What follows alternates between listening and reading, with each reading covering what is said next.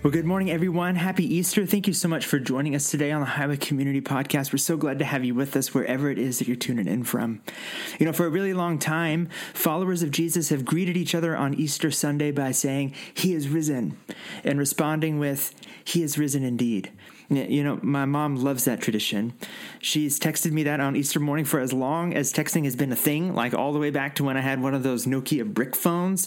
You know, you go to a kiosk in the mall and buy different faceplates for, and, you know, swap out the keypad buttons for something cooler. And my first phone had a Texas flag faceplate and gold buttons on it, you know, because I wanted to be understated and subtle.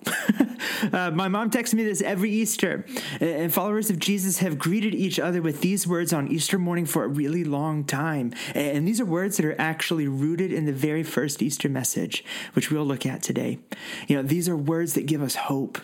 These are words that remind us that there is nothing, not even death, that's beyond God's reach, that God can't transform into something beautiful. You know, these are old words, but these are beautiful, powerful words. And look, I just want to offer this morning, we need them. I know I need them in my life. There's so many things happening in the world that are hard to understand. It's been a couple years where it just seems like there's been this constant sense of being let down and disappointed. And both of those things can really influence the way that we see our lives and see the world around us. And so we need these words to give us perspective. You know, when Brittany and I were newly married and living in Los Angeles, you know, we went to check out the LACMA, which is the Museum of Modern Art there. And look, confession, sometimes modern art is lost on me. I remember walking into this room that was empty except for one piece, which was lit up like they were very proud of it. And it was a rusted out old car that had half of a mannequin leaning over in the front seat, and the whole thing was covered in trash. I'm not joking. Sometimes modern art is lost on me. But the beauty of modern art is that it challenges our assumptions and our perspective. In the first Easter message, He is risen. It's about perspective. It invites us to see our lives and everything around us in light of the resurrection. It's a message of hope. It's a message that we need. As we get started this morning, would you pray with me? God, we thank you for the opportunity to gather this morning, even digitally. God, I pray for everyone listening to this podcast, no matter where they are, no matter what's going on in their lives, God, that they would know that you love them. God, that they would know that you love them, and they would know hope because you've risen. I pray these things in and for your name. Amen. We're going to be spending our time in John chapter 20 today. If you've got a copy of the scriptures with you, go ahead and turn or tap your way there. I'll be kind of reading through narration style and then hopping into some of the verses, so it might actually be helpful if you want to go ahead and open a copy of the scriptures with you today. We've been in a series called Stations of the Cross, working our way through, you guessed it, the Stations of the Cross as a way to be present to the season of Lent, you know, and just to connect with Jesus, you know, what he went through, what experiences led to his crucifixion, and in connecting with Jesus' suffering, you know, how isolated and lonely that journey must have been. The pain of being betrayed and denied by his closest friends, and the horrific physical pain of being nailed to a cross and just left there, you know, and all of it to remember that he willingly did it because he loved us. That God so loved the world that he sent his one and only Son, not to condemn the world, but to save it. And Friday, many of us got the chance to walk those stations here at our Mountain View campus as we remembered Jesus' crucifixion. And yesterday we sat in waiting. You know, Holy Saturday is the in-between time. And so much of life feels like that, doesn't it? And so we waited in prayer and watched in expectation. It's that kind of moment that our passage begins with today. Yeah, last week, as Julie preached through Jesus' crucifixion, she reminded us of the women from Galilee who stayed through his death, who were present even when it was hard. And John 20 begins with Mary Magdalene, who was one of those women going to Jesus' tomb. She was picking right back up from last week, doing what she could to be present with Jesus even in his death. You know, we know from other gospel accounts that she was following a custom of bringing perfumed oils and other things to place near Jesus' body. And she wanted to bring him dignity even in his death. It's because she loved him. John 20 verse 1 tells us that when she got to where Jesus had been buried, she saw something that she didn't expect. Mary showed up at Jesus' tomb that we know from other Gospels tell us was sealed shut and guarded by Roman soldiers. They wanted to make sure that no one faked Jesus' resurrection and used that to start a revolution against the Roman Empire. Mary showed up at the tomb and saw the stone had been moved. And so she ran back and found Peter and the other disciple, the one that Jesus loved, which is John's lingo for himself. More on that in a moment. And she tells them they have taken the Lord out of the tomb. We don't know where they've put him. See, this was not good news. The stone that was sealing the tomb, protecting Jesus' body, had been rolled away. It's like this nightmare weekend that couldn't get any worse actually did. And verse 3 tells us that Peter and John took off to go see for themselves. And verse 4 tells us that they ran. There was no Strava back then. They weren't trying to close their exercise rings. Running in that time was a dishonorable thing. Respectable men didn't run. They didn't hurry. They'd have to lift up all the different layers of their robes to run. It wasn't a good look. It wasn't distinguished, like my Texas flag phone with its gold buttons was. But what we learn in that story about a prodigal son that Jesus told is that you run to what you love. And just like the father in that story ran to his son who was coming home, Peter and John ran to the tomb. Because like Mary, they loved Jesus. I also love that John takes a low-key dig at Peter here for being slow. Look at verse 4. Both were running, but the other disciple outran Peter and reached the tomb first. Just imagine John with the other disciples being like, oh yeah, Peter walked on water, wink, because he's slow. Could you just imagine? As we look at these next 4 verses, look at what John draws our attention to. See, there's something that he and Peter see that makes them believe what happened. Verse 5, he, John, bent over and looked in at the strips of linen lying there, but did not go in. That Jesus' body would have been wrapped in these long linen strips, so it must have been quite a sight to see them just laying there. Verse 6, then Simon Peter came along behind him and went straight into the tomb. Classic Peter. He saw the strips of linen lying there, as well as the cloth that had been wrapped around Jesus' head. The cloth was still lying in its place, separate from the linen. I'm sure Peter had some feelings about this. It was making some noise, or maybe it was just stunned silence, and that's the thing that was strange. Either way, it was enough for John to actually go inside and see what's up. Verse 8, finally, the other disciple who reached the tomb first, we get it, John, you're faster than Peter, also went inside. He saw and believed. And it wasn't that Jesus was alive. What John saw and believed was that the unthinkable had happened. That after the nightmare of watching Jesus be tried and executed like a criminal, now his body was gone. Someone took it, presumably to disfigure it even further. There was nothing left from the last 3 years of their lives except a pile of bloody linen strips and some cloth. Remember, this is a message about perspective. The first Easter message, he is risen, is about perspective. I've been hassling John a bit, but this next verse is incredibly humble. If you're going to write a memoir about your time with the Savior of the world, you sure think there'd be a lot of revisionist history going on. John doesn't do that, though. And the dot I want to connect for us this morning is that John knows that Jesus loves him. That's how he refers to himself, the disciple whom Jesus loved. And I don't think that's a dig at the others. Jesus loved them too. It's a declaration of identity. What John believes is most true about himself. I am the disciple that Jesus loved. And being so confident of that gave him the courage and the freedom to write this next verse and to record for all of history to read that in the most pivotal moment of all eternity, he didn't understand what was going on. See, that's what being sure of God's love does for us. It creates the courage and the freedom to be humble, to say we got it wrong because we're not trying to prove anything anymore. And look, I know we're talking about perspective and resurrection, and he is risen. But if you take one thing with you today, I hope it's the truth that God loves you, no matter what. And that won't change. As John knew it, and let him write things like this in verse 9. They still did not understand from Scripture that Jesus had to rise from the dead. John wrote that about himself. They're standing there at an empty tomb that's got this giant stone that was moved out of the way and staring at a pile of linen and cloth that were supposed to be around Jesus' dead body, and they still don't understand. His first Easter message is about perspective. And I don't want to hassle them too much because I recognize the same thing in my own life too. When my own expectations get in the way of the thing that God's actually trying to do. When I think God's not there or not doing anything, when God is just doing something different. It's consistent in all the Gospels. The disciples didn't really understand what Jesus was going to do, what it meant for him to be the Messiah. And that word had so many assumptions and expectations built into it for a people who were being occupied and controlled by another empire. Jesus was going to be the king that freed them. He wasn't going to die.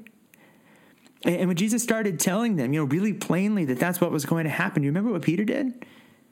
He rebuked Jesus because that's not how it was supposed to go. And all of those expectations, they collided with reality at the cross.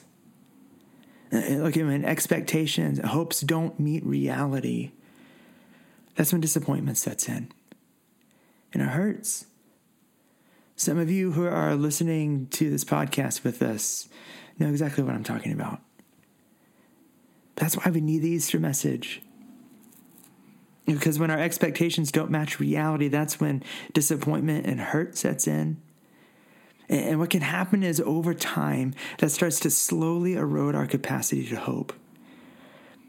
And without even really being aware of it, we start to shrink down what we think God wants to do in our lives and in the world, or what we think God can do in our lives and the world to something from our perspective. This may be more realistic. Something we can understand. Something that feels safe to put our expectations in. And that can happen until, I would submit to you, we can stand in front of an empty tomb with a stone rolled away and a pile of linen and cloth sitting there and go, well, I guess someone took him. Because what else could it be? They still did not understand from Scripture that Jesus had to rise from the dead. Mary Magdalene loved Jesus. Peter and John loved Jesus. And look, we can love Jesus and at the same time not understand what he's doing. Have you ever experienced that? Jesus, I love you, but I got no idea what's going on right now. I'm here, like Mary, early in the morning to honor you. I've got my robes hiked up like Peter and John, running like a fool in the streets to get to you. I love you, Jesus, but I've got no idea what's going on right now. I don't understand what's happening. If that's you, you're not alone this morning.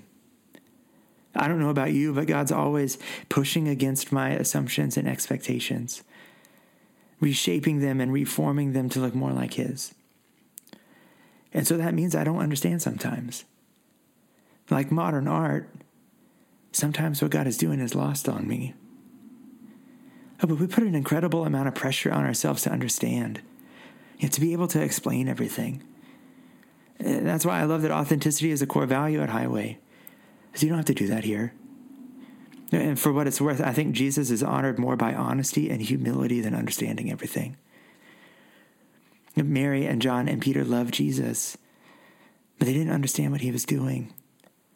And in a pretty traumatic way, their expectations, their hopes did not match reality. And it impacted their perspective.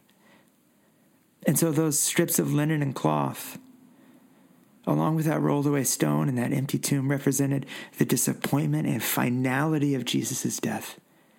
And now even more loss, since they couldn't even properly mourn him anymore because his body was stolen. Verse 10 tells us Peter and John just went back home. And verse 11 tells us Mary stayed, because of course she did. And she stood there and just wept outside of Jesus' tomb. It's like everything she'd felt and experienced, the pain and disappointment and loss, it was summed up in those tears. And this is where the story starts to turn, but not quite yet for Mary. She bent down to look in the tomb, and verse 12 tells us that she saw two angels in white seated where Jesus' body had been, one at the head and the other at the foot. And they asked her, "Woman, why are you crying?" "They've taken my Lord away," she said. "I don't know where they put him." See, everything we see in her tears, we hear in her words. That pile of linen strips and cloth, that empty tomb, that rolled away stone, they're awful. They're final. They're the physical representations of everything that went wrong, everything that was broken, from one perspective. See, that's the beauty of the resurrection. There's nothing, not even death, that's beyond God's reach. It's a big shift, though, especially if that hurt and disappointment runs deep. I mean, consider what happens next for Mary Magdalene. Look at verse 14. At this, she turned around and saw Jesus standing there, but she didn't realize it was Jesus. And he asked her, "Woman, why are you crying? Who is it that you are looking for?" And Mary Magdalene thought he was a gardener. See, that's how powerful perspective is. That's how deep those expectations that crashed into reality must have run. The disappointment, the pain, the hurt, everything that had happened that she didn't understand. She just couldn't see it was Jesus standing right in front of her. And verse 16 is so simple, but it's so beautiful. She couldn't see it was Jesus standing in front of her until she heard him call her name. Verse 16, Jesus said to her, "Mary." She turned toward him and cried out in Aramaic, "Rabboni," which means teacher. So when she heard Jesus call her name, everything changed. In that moment, all that grief and sorrow and loss was transformed into a kind of joy I don't even think I can understand. And I bet that moment changed what she saw when she looked at that pile of linen and cloth, when she looked at that stone that was rolled away, and when she looked at that empty tomb. See, that's what resurrection does. It doesn't erase the pain and the suffering of the cross, and it won't do the same for whatever's happened in your life. But it does mean that that's not how the story ends. Because God can bring life and healing and restoration from anything, even death. And I wonder how many of us are scrambling around trying to make sense of everything we don't understand, when Jesus just wants us to hear him call our name. Wants us to hear him say, "I love you. I know you. I'm with you. Not even death can stop me." I wonder how many of our questions that would actually answer. When was the last time you were just still and let Jesus talk to you about what's going on? If there's been a few years where expectations have had the chance to get smashed by reality, it sure seems like the last couple would be near the top. I think we forget that sometimes. Look, there's friendships that are wrecked, families that are wrecked, marriages that are wrecked. Our country is pretty wrecked. Sociologists are saying we're more divided now than any other time in the Civil War. We've been confronted with the depths of the injustices that are experienced every day. And even in the church, I mean, if you're following the news in the last year or two, I mean, major church denominations are coming apart at the seams. And pastors that have been really influential, really meant a lot to a lot of people. And churches that have been really influential and really meant a lot to a lot of people, they're just coming unglued. And what I've experienced in my own life and what I see happening around us is an erosion of our capacity to hope. Because of disappointment after disappointment. And that creates a perspective, a way we see ourselves and the world around us. It sets our expectations of what's possible, what God will do, which with more and more disappointment, it just seems to get smaller and smaller. Where have your expectations crashed into reality?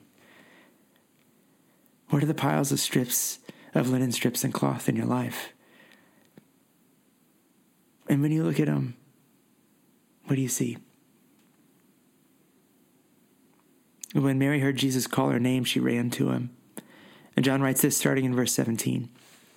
Jesus said, "Do not hold on to me, for I have not yet ascended to the Father.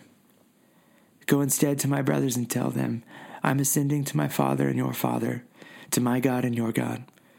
Mary Magdalene went to the disciples with the news, "I have seen the Lord." And she told them that he had said these things to her. And Mary was always so faithful to stay with him. But here Jesus sends her with a message. The first Easter message.